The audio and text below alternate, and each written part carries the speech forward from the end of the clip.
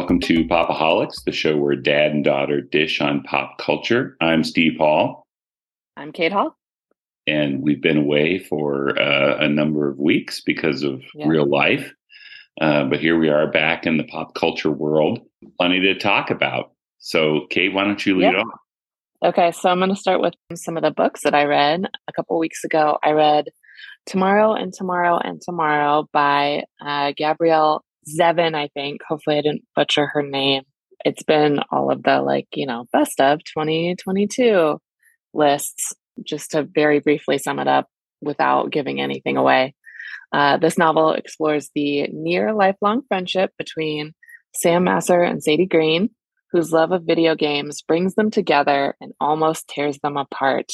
The book spans about 30 years in their lives from the East Coast to the West Coast, and what, their relationship between them is, what their friendships are, their love lives are, and how constant or not constant this relationship between them is.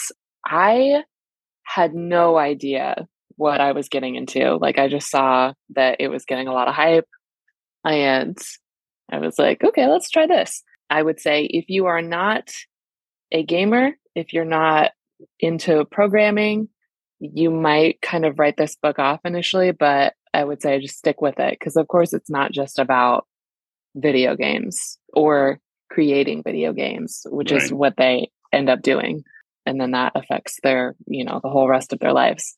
It's about how they connect, how they deal with each other in conflict, and all of that stuff. So there is, just to stick with the theme, there is a lot of programming and gamer language, which that's not me. So I had to look it up or skip over or just be like, okay, well, I kind of know what this means, but not really, but let me just keep going. And so it was very interesting to kind of step into a world that I'm not comfortable in and see what that's like. So I would recommend it. And the title was again? Tomorrow and Tomorrow and Tomorrow by Gabrielle Zevin. That's Zevin. Zevin. Well, I'll talk about a book I read. It's actually a couple of books. The Parker novels by Richard Stark, and that was a pseudonym for American novelist Donald E. Westlake. And Parker is a professional thief operating in large-scale, high-profit crimes. There are 28 of these novels, which began to appear, I think, in the late 50s, early 60s. They're very noir. In fact, Westlake took the pseudonym Richard Stark from the actor Richard Widmark, who was in a classic noir film, Kiss of Death. That's the one where Richard Widmark's character binds this old lady to her wheelchair and then pushes her down these stairs, killing her. Oh my God. It's incredible. He seems like the most evil person ever when he does this. Yeah. Right? So in these novels, Parker, he's similarly brutal. His only redeeming qualities are his professionalism and his efficiency in committing crimes. Women are, quote unquote, dames, unquote, that you trust at your own peril. They're likely to double cross you, as Parker's wife does in one of the books. Love is for the weak. If somebody gets in the way of you pulling off the heist you have elaborately planned, you whack them. No ifs, ands, or buts about it. So these books are written in a very lean, crisp, muscular style. I thought of Hemingway, actually, when I was reading the first one. And the structure is interesting, too. They all have the same structure, which is the first and second sections are written third person, focusing on Parker, right? Planning this crime, whatever. Section 3, and it builds up to the point at which he's double-crossed or betrayed. Okay. Section 3 is told third person from the perspective of his opponent as he or she plots to get rid of Parker. And then section 4 is third person back to Parker as he survives the double cross and plots to get revenge. And I have to say, these books, this is not something I ordinarily would have gone and looked for. I've been reading Jack Carr's books about this character, James Reese, who is a Navy SEAL who gets betrayed by the government, and then he takes his revenge. He's an efficient killer, that kind of thing. I think it popped up. The Parker stuff popped up in my feed because of that. But they are, if you're looking for that kind of book, they are very, very well done. And noir, everybody needs a little noir in their life now and again. So I will say those are the Parker novels by Richard Stark, Stark. No relation to Tony. No relation to Tony. Cool. Okay, so then the next book that I read, you might be interested in, Dad, for a couple reasons. Number one, the author, and again, this last name is different for me. So the book that I read titled Self-Portrait with Nothing by Amy Paquatka, who is a West Virginia native. Apparently she grew up in Wheeling, West Virginia. I think I may have heard of this woman, but go on. Okay, so I picked this up in the bookstore a couple months ago purely because of the book jacket. I am one of those persons. If I'm intrigued by what is on the cover, that's the first draw. And then, depending on what is on the summary, then it's either a yes or no. And so this one was a yes. That being said, well, let me do the quote from the Amazon description. This story, part sci-fi, part caper. This is a fast-paced and intriguing novel about a woman's search for the mother who abandoned her, an artist whose paintings might be portals to other dimensions? Oh my gosh. Yeah, so I was like, ooh, okay. We all know I love my magical realism, witchy books. I'm very intrigued by books about, people's relationships, familial relationships, friendships, whatever. With that being said, I spent more than half of this book, which I think is I think it was the point, and I think it was a good thing. I spent more than half of this book just really confused about what was going on. But I think that was intentional because it really places you in the main character, whose name is Pepper. It really puts you in Pepper's shoes about what she's going through. And so I can only imagine, I having lost my mom at a young age, I can only imagine how much more traumatic it is to a person that was willingly given up by a person. And then you have so many questions about did they not care at all? Does that affects you as a person? Because then I can imagine that it'd be very easy for you to slip into I don't mean anything. I'm not important. Even if you do have a good found family and your adoptive parents are wonderful and you have a supportive husband, which is what is part of this book, that affects you so much that it would affect everything else in your life. And so if you had the opportunity to find this person and see, would things have been in a different world, ... I found that really, really intriguing. But so the mystery part is that the mother, the abandoned or abandoner mom, the mom who gave up Pepper, goes missing. She's achieved fame because she becomes a famous painter, and these painters, these portraits, the people who commission the portraits all have really weird stories about what happens when the portrait's done. So then she starts gaining a lot of fame because people are interested, and then she goes missing. Or does she? That, like I said, I think being confused by everything that happened in the first two parts of the book made the payoff, I guess you would say, at the end very satisfying. I don't like to feel stupid because I'm not a stupid person. So I think that the tone of the way that this is written, doesn't make you feel stupid. It just makes you feel lost in the same way as the main character is. So I really enjoyed that.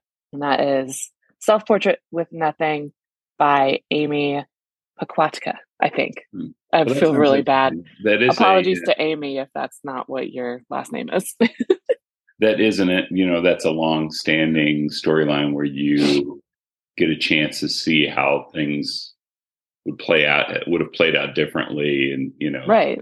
different things that happened. So, well, Yeah. that sounds interesting. I'm not sure I have the patience to feel stupid, because I feel stupid most of the time. So, but anyway, Well, you are a writer, so you might be like, "Oh, I see what she's doing here. I get it. I get it." But I am not a writer, so I just was like, I really just was like, what? Like, why do I need to know this? How is this going to connect later on? Is it going to connect? Is it just is it a red herring? Like, is this just a deal to throw me off the scent so that I'm even more surprised when the big thing happens? So yeah, I think that's hard to do. And I think it was done really well. And done so, really well. Okay. Well, I'm going to talk about a TV show. I've been doing some traveling, so I haven't seen as much TV as I'd like, and I'm faithfully watching The Last of Us, which is so freaking good. But I did have a chance before traveling to see some episodes of The Flight Attendant on HBO Max. This is an American dark comedy, drama, mystery thriller. I just don't think they've shoehorned enough stuff in there. It was developed by a guy named Steve Yockey, based on a 2018 novel by Chris Bohjalian. Okay, apologies, Chris.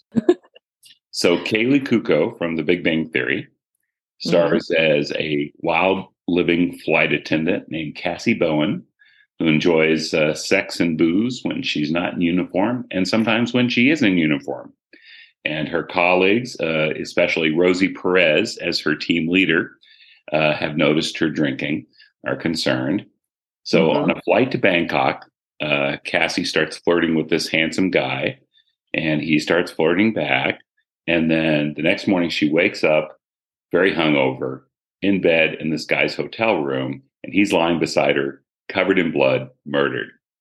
mm-hmm. This is Bangkok, and she doesn't have any memory of what happened the night before, right? So she panics. She, tries to race, seeing she was there, and then flees. But then, of course, this guy was important, and there's this FBI investigation.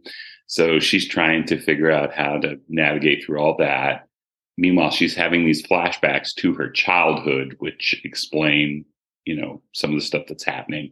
And then also these weird moments where it's like she's crazy, and the dead guy is talking with her about stuff that she didn't do or she should have done, or Yeah. it can be pretty trippy. I've seen 3 or 4 episodes. I think it's really, really well done, and there's 2 seasons of it there on HBO Max at the time. So that's The Flight Attendant. Okay. So now we're into what we have been watching. I watched Pamela: A Love Story, which is the Netflix documentary about Pamela Anderson, and it's kind of they all kind of follow the same trajectory of they talk a little bit about her childhood, her rise to fame, her relationships, and as someone who knows the bare minimum, Baywatch red swimsuit, Pamela Anderson, married to Tommy Lee, the sex tape, from Motley Crue. Yeah, I found it very well thought out look into her life. I didn't realize. Well, it's so easy for us to be, consumed with our own stuff that sometimes it's easy to forget that people are people, and we all have everybody has their own trauma. And so I had no idea she had a pretty rough start in life because of her parents. She's like from Bug Wax. She's from Canada. Yeah, some tiny place in Canada, right? Yeah, and so apparently, her dad was kind of a gambler and a drunk, and her parents were had a pretty volatile relationship. And so, of course, that affected her and her relationships. Yeah. And so I just thought it was really interesting to get more of a backstory. And she's, interviewed and showing she's kept like all of her diaries from when she was little, and there are interviews with her sons. And I've read that the sons are like her two biggest fans. They're fiercely protective of her because of, how much how she raised them, and right. Yeah. And how much people think that they know her just based on that, she was a Baywatch girl. And of course, that's not the whole of a person. So, yeah, I thought it was a really interesting look into her life and what she's got going on now. She's a memoir out. She was in a run of Chicago as Roxy Hart, which I thought was really cool. They take you into that a little bit. Yeah, I thought it was a good look into, as I said previously, that's not really like a world. Well, a lot of it happened when I was younger, so I just was oblivious to a lot of this stuff going on. She and Tommy Lee too, with the whole deal with the sex tape, that started off a whole thing about privacy and lots of legal battles with the court, and it also showed that a guy can benefit from that exposure, whereas the woman is kind of shamed by that exposure. Yeah. And that's, just feeds into the broader conversation too of celebrities having their private videos, messages, emails, whatever leaked just because they're famous. So yeah, I thought it was really interesting. Painted a really good picture of who she actually is. So I would recommend it. And it's called Pamela? Pamela, A Love Story on Netflix. Story. Okay. And then the last thing I have to talk about is the other night I watched Wakanda Forever on Disney Plus. That's the sequel to Black Panther. And remind me, how long is this thing? It's like 2 hours. It's real long. It's 2 hours and some change, but stick with it. I thought it made me cry because unfortunately, Chadwick Boseman, who played T'Challa, Black Panther, passed away from cancer, and it had been a very long battle, which nobody knew about, except for, his closest family and friends. And that's the way it should be. But I thought it was the way that they handled the continuation of the storyline and how they honored him and what he had achieved was very, very loving and thoughtful and very well done. So from the first like, minute or two of the movie where they're explaining why you're not going to see him anymore, it sets the tone for the rest of the movie, which really focuses on Shuri, his little sister, and his mother, which I can't remember her name, played by the wonderful Angela Bassett. And, they're grieving his death. And then they're also facing outside threats from multiple fronts because, of course, especially colonizers are like, oh, King's dead. Wakanda has this, huge store of vibranium and we could use this. So let's go in and take it, which is, it's horrible. And the worst thing, but that's what white people are great at. So you see a little bit more about Shuri and her relationship with Okoye, who is like the second in command, basically, for T'Challa. And yeah, a lot of very serious subject matter in a Marvel movie that I thought was, yes, it's long, but it was handled very well. And so, okay.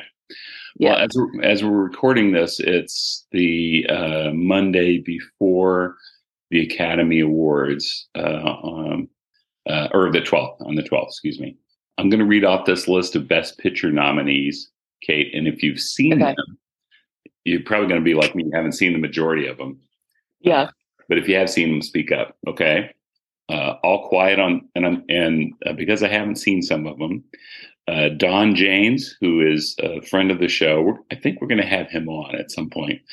Okay. We're talking about these nominees, and he gave me some recommendations. So, All Quiet on the Western Front. Have you seen it? Okay. Nope. Don said it's pretty darn good. Avatar: The Way of Water. Oh, This is one I'm reluctant to go see in the theater because it's over 3 hours long. And I yeah, don't like getting up and going to the bathroom and then coming back. And yeah, you're right. Having missed part of it, and yeah, yeah. The Banshees of Inisherin. Haven't seen it. Heard it was good. Yeah, Colin Farrell and Brendan Gleeson. There's like 3 or 4 acting nominations from this movie. Don said it's really good. Elvis. Did see it, and we talked about it on the Yeah, podcast. Yeah. We both think that's a great movie. Everything, Everywhere, All at Once. I still haven't seen it. I need to watch it because they've been like winning a lot, and I'm sure it's well deserved. It is a amazing movie. Michelle Yeoh is great in it. There was an interesting piece in the New York Times about how Asian Americans are kind of having a moment in cinema with these Oscars because Everything Everywhere All at Once. That's 3 members of that cast are Asian, and then the person who directed Red, she's Asian. Mm-hmm. There are a ton of other ones. It's pretty interesting. But sorry, all right. So The Fabelmans, that's the Spielberg movie about his childhood. No, Nope. the other Tar, which is Cate Blanchett as a overbearing symphony conductor. Don said he enjoyed it, and that if somebody who really understood music would probably enjoy it even more. So yeah. All right, Top Gun Maverick. No. Okay, Top Gun Maverick. You saw it. We talked about it. Yeah, we talked about it. And, is it a Best Picture nominee? No.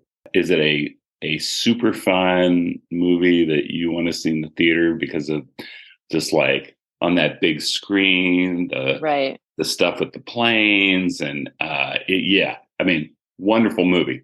I wouldn't say it's Best Picture material, but it is a fun movie. Triangle Sadness. I don't even know what that one's about. So. Me neither. We're going to have our pop culture credentials revoked. And then Women Talking. It sounds familiar, but I don't know that I have any clue as to what it's about or who's in it.